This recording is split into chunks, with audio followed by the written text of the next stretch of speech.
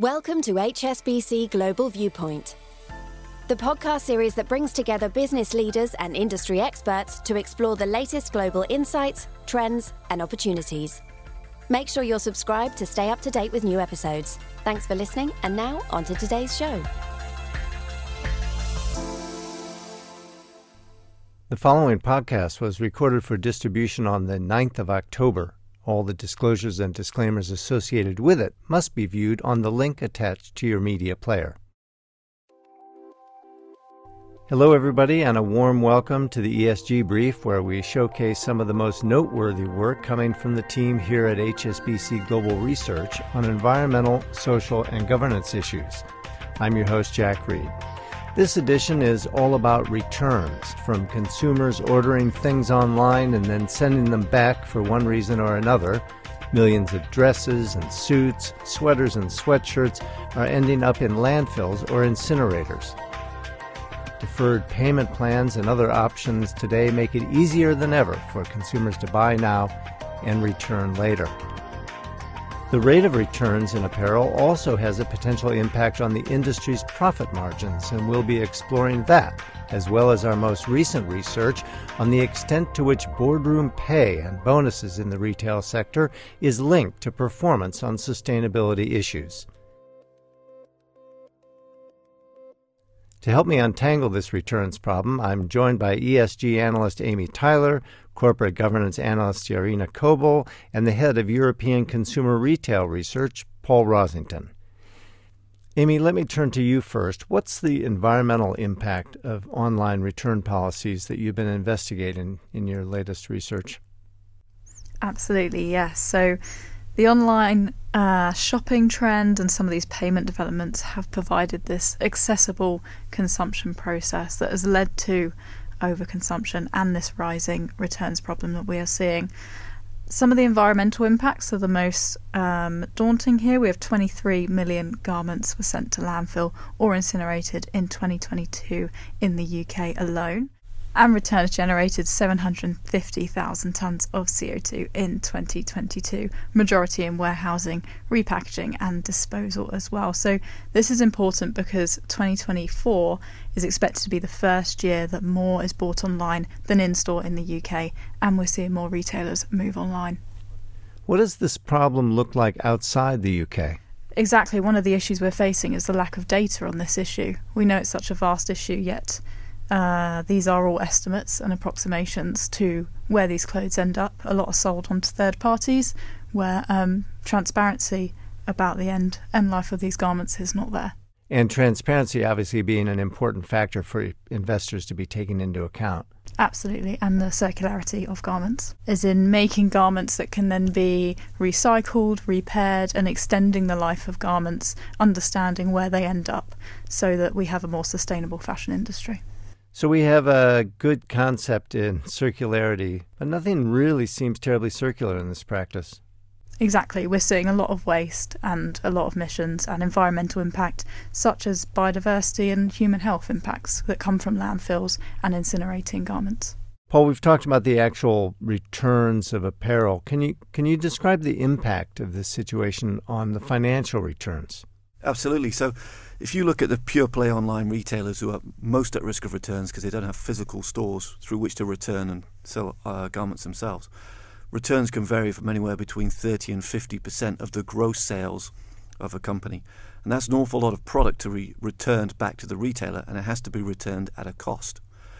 Some of those returns are coming from issues with regarding wardrobing or bracketing, which we can discuss later, changes in consumer trends. But the reality is there is a cost to the convenience of having superior choice and fulfillment options online.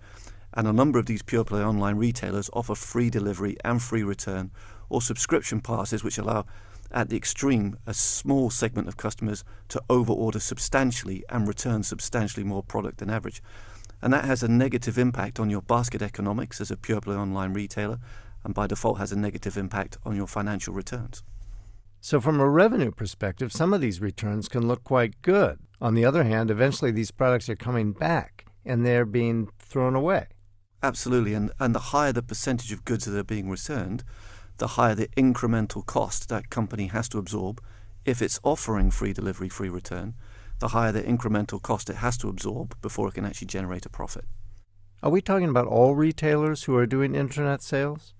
So pure play online retailers are most exposed because they only have one medium by which to distribute product, typically direct to the consumer, including last mile fulfillment, or to have that product returned. And these would be companies like what, for example? Companies, for example, would be Zalando at a European level, ASOS, or even an Amazon, for example, at a global level. The other retailers would be omni-channel retailers. So these would be companies which have a store and an online-based channels to market. And if you do have the store base in place, that offers a different or an alternative option by which to fulfill orders or to receive orders back from the consumer. And that is a less disruptive, less costly way of doing it because it typically cuts out the last mile fulfillment or last mile return part of that journey. And that's typically the most expensive part of any fulfillment journey. The reality is at the end of the day, the consumer will shop the way they want to shop. Actually, for an omni-channel retailer, the ability to offer that consumer more points of contact, either online or in the store, is actually a revenue-generating opportunity for that omni-channel retailer. But to try and force the consumer down any individual channel comes with inherent risks itself. So how did we end up in this mess, Amy? 30% to 50% of the clothing being sold online is being returned, and a staggering number of clothing items are literally being tossed into the trash. Yeah, so there's a lot of these fast fashion trends that we talk about, specifically for the returns problem, the sizing and the fit, the inconsistency there, and also the quality. When quality is not matched what a consumer expects, returns tend to increase. Also, we spoke about the wardrobing and bracketing. So what these are is wardrobing is when you wear an item with the tags and you return it, or you wear it to post on social media, for example, and return the item. And the bracketing is where you order in multiple sizes or colours and then return the ones that don't fit or don't suit you. So you're using your home as a changing room like you would in store, and then this is increasing the number of turns. The inconsistency in sizing has also meant that across brands you will be different sizes, which is making it harder to choose the items and therefore increasing the number of returns. It is a big problem which goes to outlining the complexity of returns, both from a handling and a processing perspective, and the incremental cost, because it is a significant chunk of the gross sales of any pure play online retailer or any omni-channel retailer with a meaningful online channel to market. And just to put that into perspective, most of the omni-channel retailers we look at, whether that's a Marks and Spencer's or a Next or a Zara, are already generating the best part of a quarter of their sales online.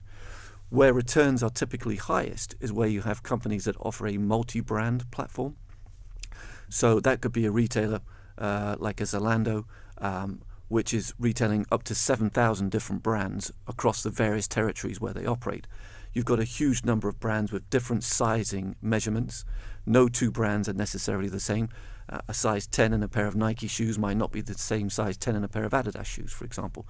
So sizing inconsistencies there.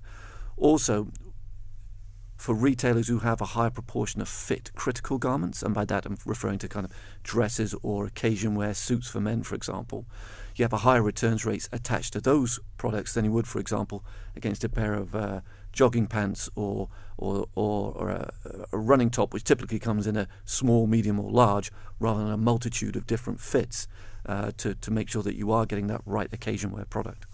Amy, what solutions do you see here? How do you overcome the fact that 84% of consumers expect returns to be free?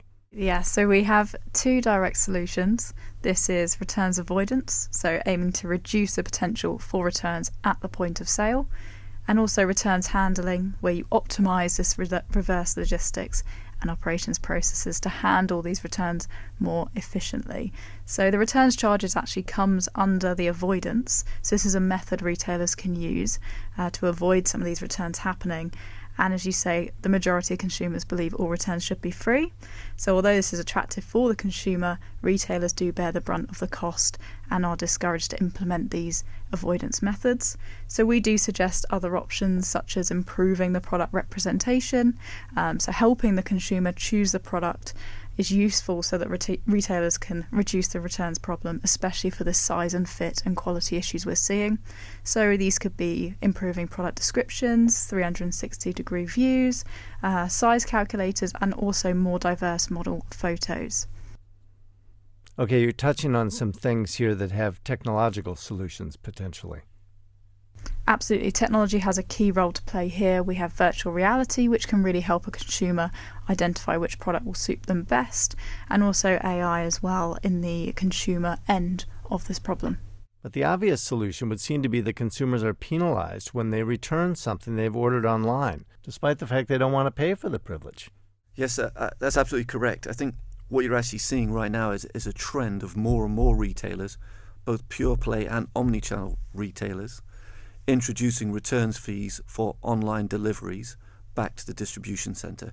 In the case of omnichannel, if you return to store, it's still typically free because there is no cost incurred by the retailer there. But actually seeing more returns charges for online orders going back via mail, Royal Mail, UPS, etc. coming in. It's an economic necessity in some cases for retailers who are looking to recoup some of those costs of facilitating returns. They're also using it quite deliberately as a way of trying to discourage consumers from spending too much, over-consuming and returning more than they need to. I think there's an element of that as well. But the reality is going forward, we're expecting more returns charges to come in because that is really the only way that they are going to be able to cut back on the number of returns coming in any real shape or form. I think in the report we've actually made the point that where better size and fitting has been used, and this has been something that a lot of online retailers have tried to use for a long time to help bring returns down, they've had selective success on certain lines, but it's not been a game changer as yet. So we think more returns charges going forward is going to be the cause for the industry as a whole, and the consumer will have to get used to the fact that if they want the convenience of accessing more choice online and they want the convenience of those additional fulfillment options, that is going to come at a cost. So where should investors be focusing their attention? So from a sustainability perspective and from an investor perspective, there's now a greater focus on delivering growth at the right cost rather than growth at any cost, which was very much the trend we saw pre-pandemic.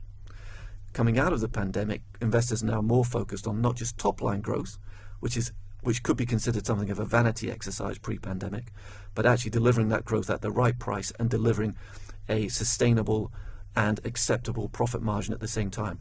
And so you're seeing a lot of online retailers and other online businesses like delivery, for example, focusing on delivering margins as well as top-line growth, and they'll sacrifice that top-line growth to hit the right margin number.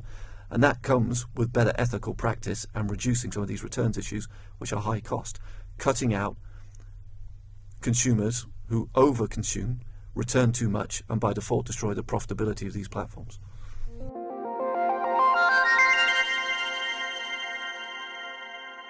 A quick reminder before we carry on, the ESG Brief is one of 3 regular podcasts produced by the team here at HSBC Global Research, alongside our weekly macro brief and our weekly focus from Asia called Under the Banyan Tree.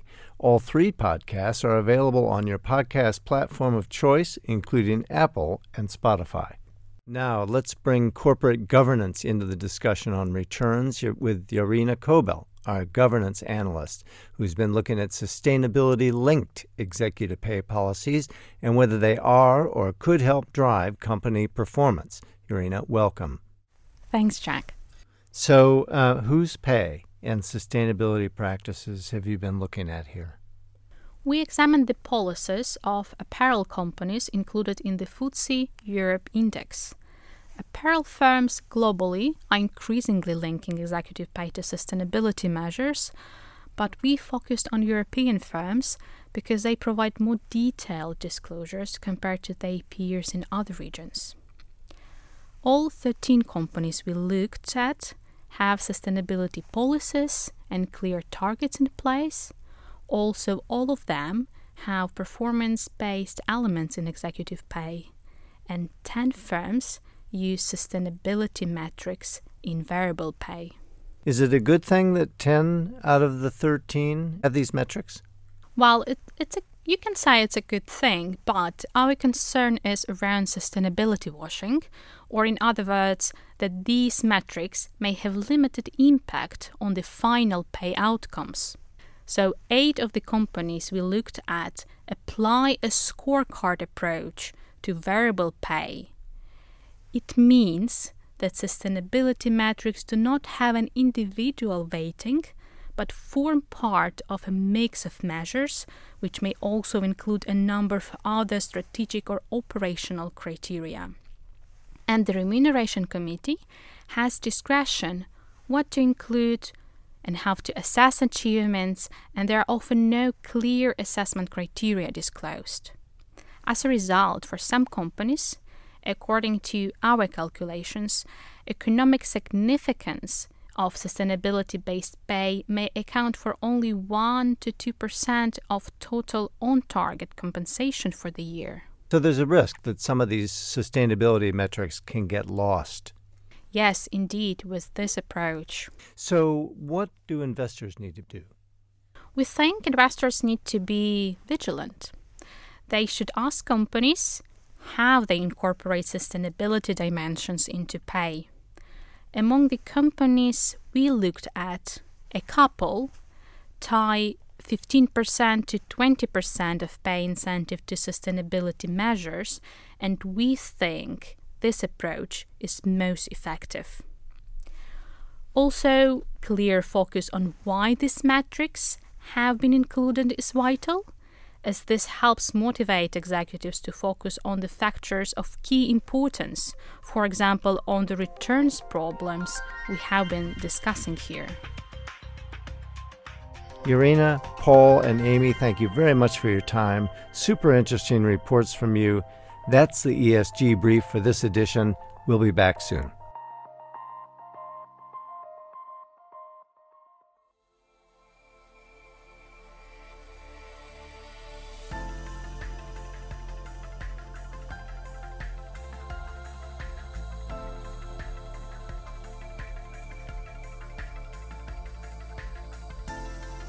Thank you for joining us at HSBC Global Viewpoint. We hope you enjoyed the discussion.